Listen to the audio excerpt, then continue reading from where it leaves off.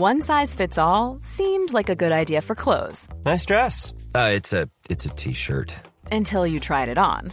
Same goes for your healthcare. That's why United Healthcare offers a variety of flexible, budget-friendly coverage for medical, vision, dental, and more. So whether you're between jobs, coming off a parent's plan, or even missed open enrollment, you can find the plan that fits you best. Find out more about United Healthcare coverage at uh1.com. That's uh1.com. Hold up. What was that? Boring. No flavor. That was as bad as those leftovers you ate all week. Keke Palmer here. And it's time to say hello to something fresh and guilt-free. Hello Fresh. Jazz up dinner with pecan-crusted chicken or garlic butter shrimp scampi. Now that's music to my mouth. Hello Fresh. Let's get this dinner party started. Discover all the delicious possibilities at HelloFresh.com. Now, yesterday on the programme, we were talking to Barry McCaffrey in relation to the story about No Stone Unturned and how the journalists had no case to answer. And there seemed to be some surprise from people listening to the programme. There was no apology forthcoming from either the PSNI or the Durham Constabulary.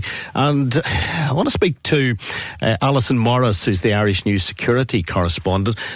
Alison, good morning.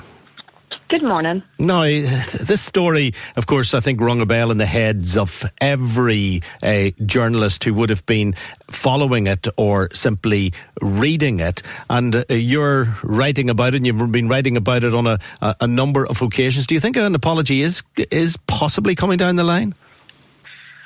I think not just an apology, but an explanation. I mean, for journalism, and I mean actual journalism, the kind of sort of investigative journalism that Barry and Trevor were doing, that many journalists in the Irish News do, it requires you to be able to access and have the confidence of whistleblowers who will give you information.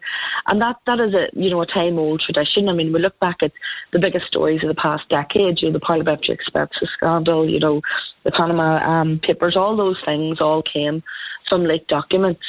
The issue with this is that the PSNI decided to bring in Durham Constabulary to investigate the leak of these documents and arrested the journalists as a result. Now, if that was the case, they'd have to come and arrest every one of us if they were going to start saying that whistleblower documents or leaked information was breaking the law in relation to journalism. And the judges agreed with the two journalists. They had said that it was entirely inappropriate and that journalists had every right to protect their sources and protect where their source material came from.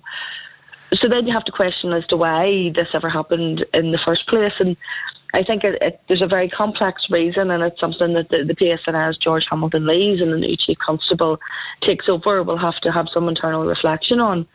We know that there's tension between the PSNI and the Police Ombudsman, the Police Ombudsman's office, and that's been going on for some time. And I think at the root of all of this is that issue there. The issue was with the Ombudsman's Loughlin Island report and PSNI. While they publicly accepted that, I think there were some officers within it who weren't happy with that. And this whole thing all stems from that. But it is an important principle of press freedom. The judges have ruled that. I think that as we go forward, what we need to do is the PSNI, first of all, need to explain why they began this investigation the way they did in the first place. If they had issues in relation to those documents, and anyone who's watched the documentary No Stone Unturned will know that Barry McCaffrey speaks about getting that document posted to him anonymously. There's no hiding the fact that the information came from that document. It wasn't as if it was a big secret and they were trying to cover it up. Why it needed search warrants in people's houses to be raided at 7 o'clock in the morning, and why it couldn't be done in a different way, and all of that is something that I think the PSNI need to explain, and then in the fullness of time need to apologise to those affected by it. Trevor Burney said yesterday that he feels senior members within the PSNI who are ex-members of the RUC can't, deep down in their own minds, accept that the collusion existed in the way that it did in this case. They just find it hard to accept it. And that's always been the case. I mean, as long as I've been reporting on Legacy, you'll get conflicting views of what collusion was or was not. I think that some people, when I have interviewed people, they believe that information that was passed on was not collusion at all. And in other cases, you can see that there's indisputable evidence of collusion. there is a difficulty to accept that. And the problems with all that are wider even in this story. That's to do with our legacy mechanisms and the failure to deal with the past and address that in a proper way. So what you have now is you have no government mechanisms in place to give victims answers, and that falls to all sorts of other things, such as the endless litigation that we see in the high courts and the inquest courts, and the journalists like ourselves to give those victims who feel that they've been abandoned by the state and the police sometimes for decades a voice and to examine that. And a large part of all our careers, which probably singles out journalists probably from Northern Ireland from those working in any other jurisdiction, is that we do deal with the past quite a lot, and investigations into the past are part of our work, and that has always been the case. And the patent reforms are meant to address all this, and this year will be, come November, the PSNI will be 18 years old.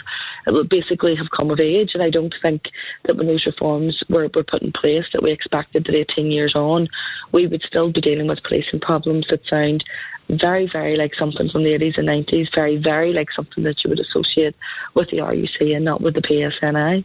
How much of a negative is it for the police that their critics say that they made more of an effort to investigate the alleged break-in at the Ombudsman's office than they did the murder of the men watching the World Cup game who were murdered at the Heights Bar in Loughin Island?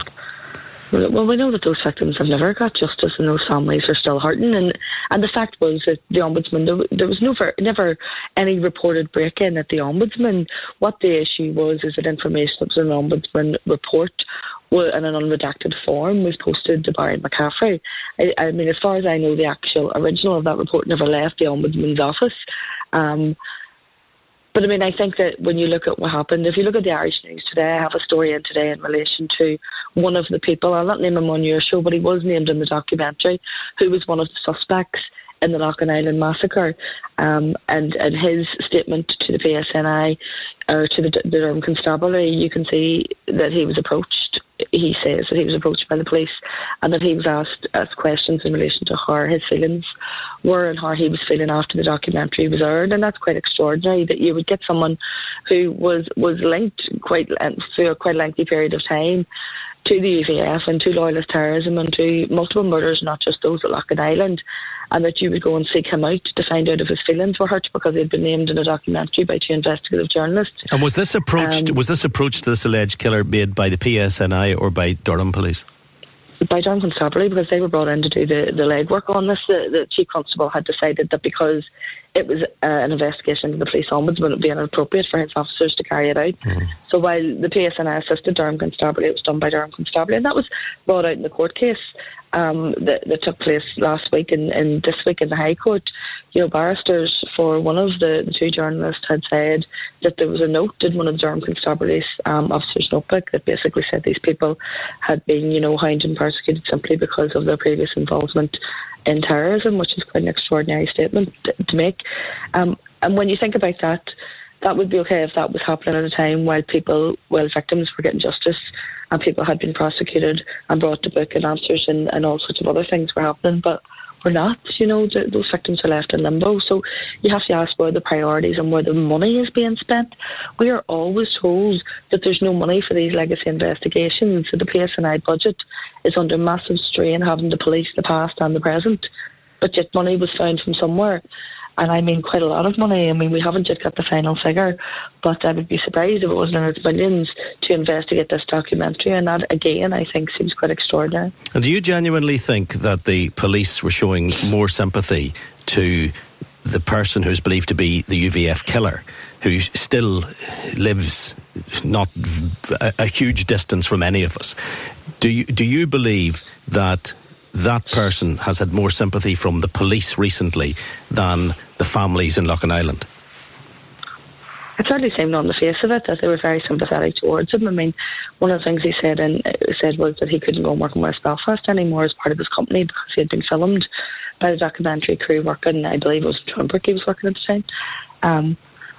Again, you have to say, I mean, if that was just something that was being done at the same time while the family knew that there was an investigation into the death of their loved ones, there was a possibility of prosecutions, you might be able to stomach that. But at a time when we know that there is no investigation ongoing into the Loughlin Island killings, that they were told at the time that no stone would be left unturned. And as we enter into the period that we're in now in 2019, you can't blame them for thinking that, no stone was unturned at all, that the stones were all there very much in place.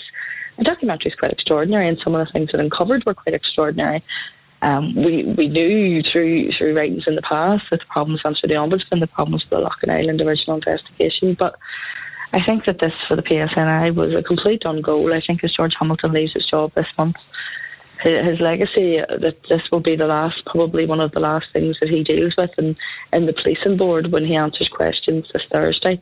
I don't think for him is something that will cover him in glory as he goes off into whatever he does next. I think he probably would have wanted his legacy to be much more positive than it is now. And it also raises questions as to what's going to happen with the new Chief Constable, Simon Byrne. We have a man coming in from outside who probably is going to have to get the grips quite quickly with the complexities of our political and policing system, that's going to have to deal with this mess and mop up the mess from it. And again, as journalists, I hope he doesn't think he's going to get an easy ride, because I think that what this has shown is that in Northern Ireland we do have investigative journalists, and we do have quite tenacious journalists who will hold the state and powers to account, and that's the reason why I became a journalist. I'm sure that's the reason Barry McCaffrey and Gerard Burney would do what they do as well. Just one final question to you, Alison. The person who has been named as the killer of the innocent people in Loughlin Island, has that person made any attempt to sue any of the newspapers that have named him? No. And he was given ample opportunity by the filmmaking crew who wrote to him on several occasions, wrote to his solicitor on several occasions. The Irish News also had dealings with him at the time. He actually did make a complaint in relation to the Irish News GIPSO, which is the oversight body that governs newspapers, and that was rejected. He lost that. So no, and he has never made any attempt to sue them, and I think that in itself is quite a sort of blurred statement to make, because if you were totally innocent of these crimes, you'd want to clear your name, wouldn't you? Alison, it's a very relevant point. Thank you very much indeed. Alison Morris, who's the Irish News security correspondent. Ever catch yourself eating the same flavorless dinner 3 days in a row? Dreaming of something better? Well, HelloFresh is your guilt-free dream come true, baby. It's me, Keke Palmer. Let's wake up those taste buds with hot, juicy pecan-crusted chicken or garlic butter shrimp scampi. Hello Fresh. Stop dreaming of all the delicious possibilities and dig in at HelloFresh.com. Let's get this dinner party started. Even when we're on a budget, we still deserve nice things. Quince is a place to scoop up stunning high-end goods for 50 to 80% less than similar brands. They have buttery soft cashmere sweaters starting at $50, luxurious Italian leather bags, and so much more. Plus, Quince only works with factories that use safe, ethical, and responsible manufacturing. Get the high-end goods you'll love without the high price tag with Quince. Go to quince.com/style for free shipping and 365-day returns. Responded